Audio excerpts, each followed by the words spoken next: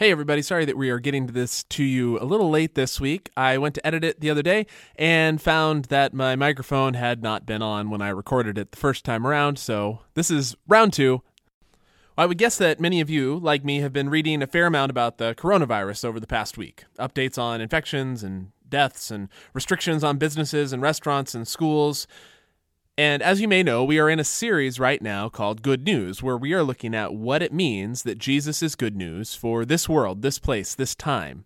And we wanted to ask this week, once again, what does it mean to say that Jesus is good news right now? One of the things that I've started noticing in the coronavirus coverage that I've seen is that there are certain articles and podcasts that are popping up and are about things like the collapse of the gig economy that many of my peers are wholly reliant on. Articles about the hourly low-wage workers who are in the vast percentage of the American population who live paycheck to paycheck and whose paychecks stop when they don't work, and so they can't stop working. The ones estimating just how many restaurants and other small businesses whose income this week pays rent and payroll next week and who have no way of weathering this sudden, complete stop in our economy that we've undertaken. And so just how many are likely to shut their doors. The ones about the rich and the connected who get tested and the poor who don't. The ones about the fears of what will happen if the virus gets a foothold in a nursing home or an encampment for the unhoused or a prison or a refugee camp. The one I saw the other day by a queer rabbi with chronic illness who runs a hospice and nonprofit for others with disabilities and chronic illnesses. And the rabbi was reflecting on what the healthy are really saying when they say, it's just the old and sick who are at risk, so I can go on living my life. And what those articles are saying, if we have ears to hear, I think what this virus is highlighting for us, if we have the eyes to see, is reality. The reality of the economy that we participate in and of the society that we are a part of. An economy where huge numbers of people are just barely surviving, which is easy to ignore when things are going well, but means that they have nowhere to turn when anything goes wrong. And the reality, of course, is that this is always happening to someone. It's just now it's happening to everyone. A society that, in the name of efficiency and individual freedom, has been constructed in such a way that there's no margin when the rare but inevitable disaster comes. Healthcare is a great example of this. In the name of cutting waste and lowering costs, which usually those are good things, we've made it so that we don't have lots of extra beds or unused equipment lying around. That would be wasteful. And most of the time it would be. Except when those extras are needed. And they aren't there. Because we've decided that waste is a bigger problem than being prepared for a disaster. A society where the old, the poor, prisoners, refugees are crammed together in efficient, densely populated spaces. It would cost a huge amount of money, a huge sacrifice to do it any other way. But now, that means that the most vulnerable are even more vulnerable. This is the society that we've built. It's not the only one that could be, but it's the one that is. And this virus may be the clearest mirror we've had for a long time, reflecting back exactly what that reality is. And into that reality comes Jesus, who we have been saying for several weeks now is good news. And he is, even still.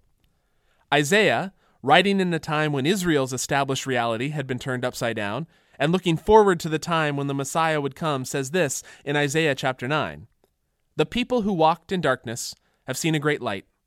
Those who lived in a land of deep darkness, on them light has shined. You have multiplied the nation, you have increased its joy. They rejoice before you as with joy at the harvest, as people exult when dividing plunder. For the yoke of their burden and the bar across their shoulders, the rod of their oppressor, you have broken, as on the day of Midian.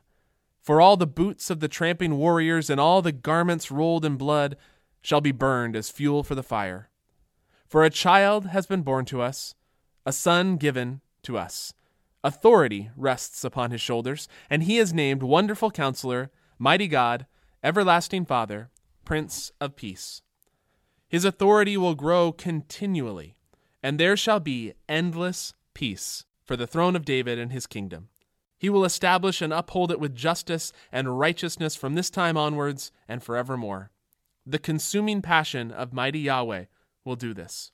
And there's lots of great stuff in there, of course, but today I want to focus in on one image that keeps coming up in that passage, the image of peace. This light has come into a dark world, and it consists of peace. The Prince of Peace, whose authority will result in endless peace for all people. There's a reference in here also of war ending, and it's common for us to hear Prince of Peace and immediately associate it with an absence of conflict, of war, because that's what peace usually means in our culture. But that actually misses a good deal of what Isaiah is saying here. Yes, of course, war will cease, and peace will come in that sense, but peace, shalom in Hebrew, often points to, as John Goldengay, our old professor at Fuller Seminary, writes, a richer notion of fullness of life. Shalom is well-being, prosperity. It suggests that everything is going well for you. When God's will gets done, it results in a society marked by well-being for all, maybe especially for the poor and the vulnerable, because let's face it, they're the ones for whom things stop going well first, most easily, most pervasively. There's more to it than this, of course, but one marker of a society reflecting the will of God would be that things are going well for the poor and vulnerable, and by extension, for all people, of course. In this sense, the virus has done us a great service, as people who care about the will of God being done on earth, by exposing the extent to which our society is not one where things go well for the poor and the vulnerable. Whatever your political persuasion, whatever policy proposals you think might best move us towards being that sort of society, let's at least agree on this. We aren't there now. And as the people of God, we've got some work to do if we want to be. Because later in the Bible, Jesus calls back to this passage from Isaiah and others like it. In the Sermon on the Mount, in Matthew 5, he says, "Blessed are the peacemakers, for they will be called children of God." And then a few verses later, "You are the light of the world. A city built on a hill cannot be hidden. No one after lighting a lamp puts it under a bushel basket, but on a lampstand, and it gives light to all in the house. In the same way, let your light shine before others, so that they may see your good works and give glory to your Father in heaven." Those same ideas show up as in the passage from Isaiah. Light shining in the darkness, and one key component of that light being that the children of God are bringers of peace, holistic well-being, bringers of peace into the world. For people around us for whom things are not going well, who are not experiencing the holistic shalom of God, Jesus is good news, because the followers of Jesus are committed to bringing peace into the world, to seeing to it that things are going well for people.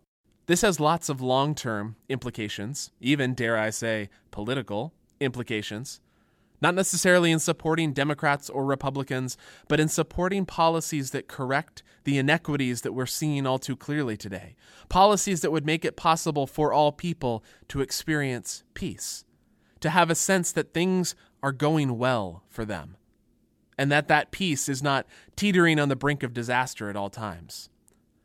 But today I want to bring things more into the short term. How can we be bringers of peace into the world around us this week, this month, in the midst of this crisis? How can we show those around us that Jesus is indeed good news, even now? Now, first I want to say, we don't have to fix it all. We don't have to bring all the peace right now. God has been working on this plan for the shalom of the whole world for thousands of years. And if God's willing to be that patient, then I think it might be okay with us if we are patient too, taking some little steps. So when we've said that we hope for Pomona Valley Church to be a group of people following Jesus into the world together in a way that's joyful and sustainable, and in a way that fits in our real, actual, everyday lives, well, these are our real, actual, everyday lives right now. And so, we want to keep bringing peace to the world around us in normal, everyday ways that fit with the situation we find ourselves in. Some of those ways are going to look the same as always, and some are going to have to be tweaked a little bit, given the circumstances, but we can still follow Jesus into this world together.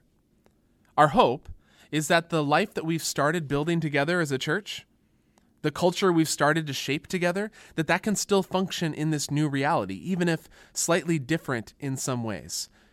And the reason we hope that is because our values They are shalom-seeking values.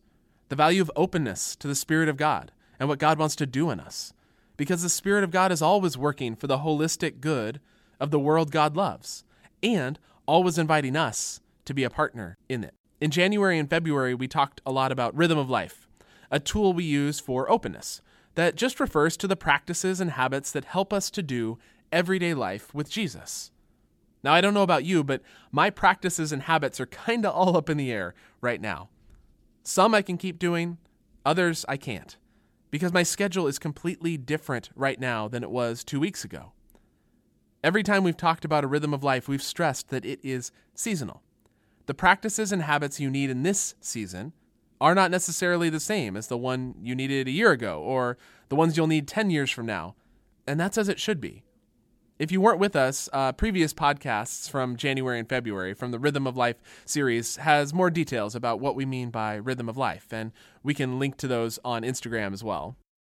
So maybe this week you need to take some time to reassess. What season are you in right now? What practices and habits just don't fit anymore and need to be let go of or paused for now? What new practices do you need to add?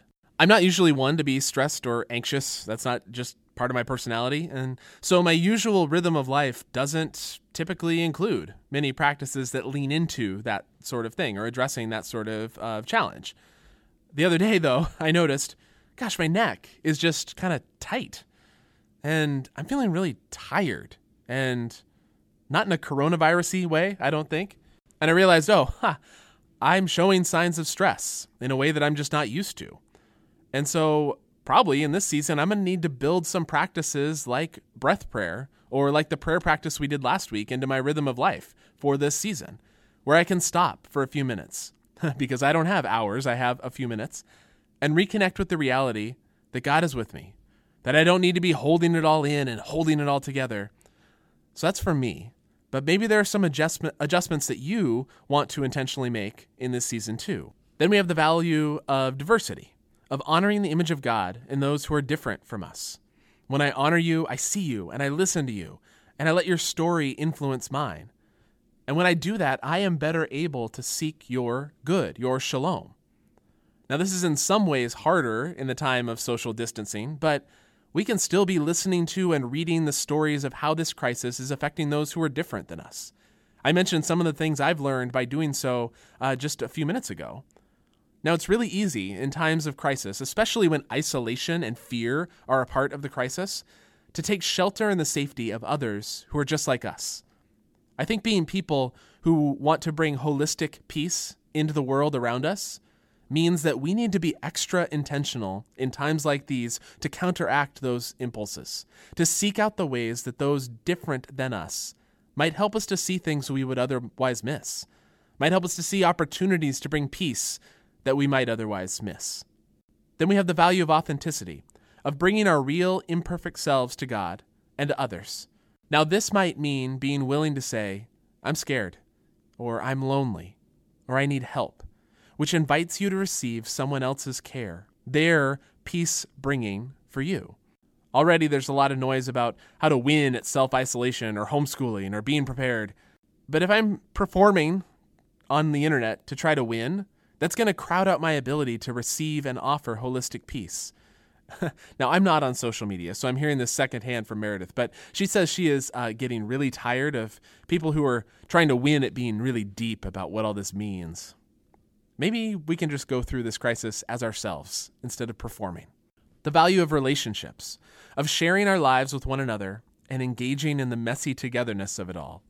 Now, for some, it might have gotten quite a bit more messy as you are literally more together. But for our friendships, our extended family, we have to face the reality that this is going to be virtual for a while. Although a couple days ago, Meredith and Christine did talk doorway to sidewalk in front of Christine's house, and we've had some good conversations across the front yards with our neighbors. But even so, as important as it is to slow the spread of the disease and therefore to stay away from others physically, it's also crucial that we not become relationally isolated. There was plenty of loneliness around before we all got confined to our houses. And I want to encourage you all, as followers of Jesus, who want to bring peace into this world at this time, get in the habit of texting, calling, FaceTiming, put it on your calendar. Find ways to connect with other people. And if you are lucky enough to be confined with other people that you love, be a little extra gracious to them as you're stuck cooped up for the next couple of months. Give a few extra hugs. Let's see if we can use this time to create some new or stronger relational foundations, ones that can be built on once we can be physically proximate again. And then finally, the value of sacrifice, of living open-handedly with our resources and letting go of our own way so that others can flourish.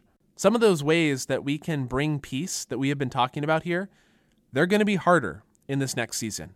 They're going to take more time. They're going to take more of our already scarce reserve of patience or mental energy, and we need to do them anyway. There's a lot of bland, anodyne, be a good person messaging out there these days. Let's all be nice to one another and survive this crisis together. But the difference for us, as followers of Jesus, is that sometimes we follow Jesus in the way of sacrifice. We pick up our cross, as Jesus put it. We sacrifice so that others can experience shalom. Following the way of Jesus, who sacrificed so that the world could experience shalom. I think that's the decision that we make as we consider whether to follow Jesus or not. Do I trust that his example of walking the road of sacrifice will actually, paradoxically maybe, be good news, not only for me, but for the world around me? I think it is. And I think the world around us, this world in this time, when it sees us sacrificially loving through the worst thing that many of us have seen in a very, very long time, if ever, will know good news when it sees it. So how is Jesus good news when the world is upside down? Because he's our peace, and his followers are peace bringers, joining with God in the work of bringing holistic well-being into the world around us, turning it right side up again. Our next podcast is going to be an exercise that Meredith led us in to consider how we might be peace bringers in this season. Thanks for joining us. Take care of yourself, and we'll see you next week.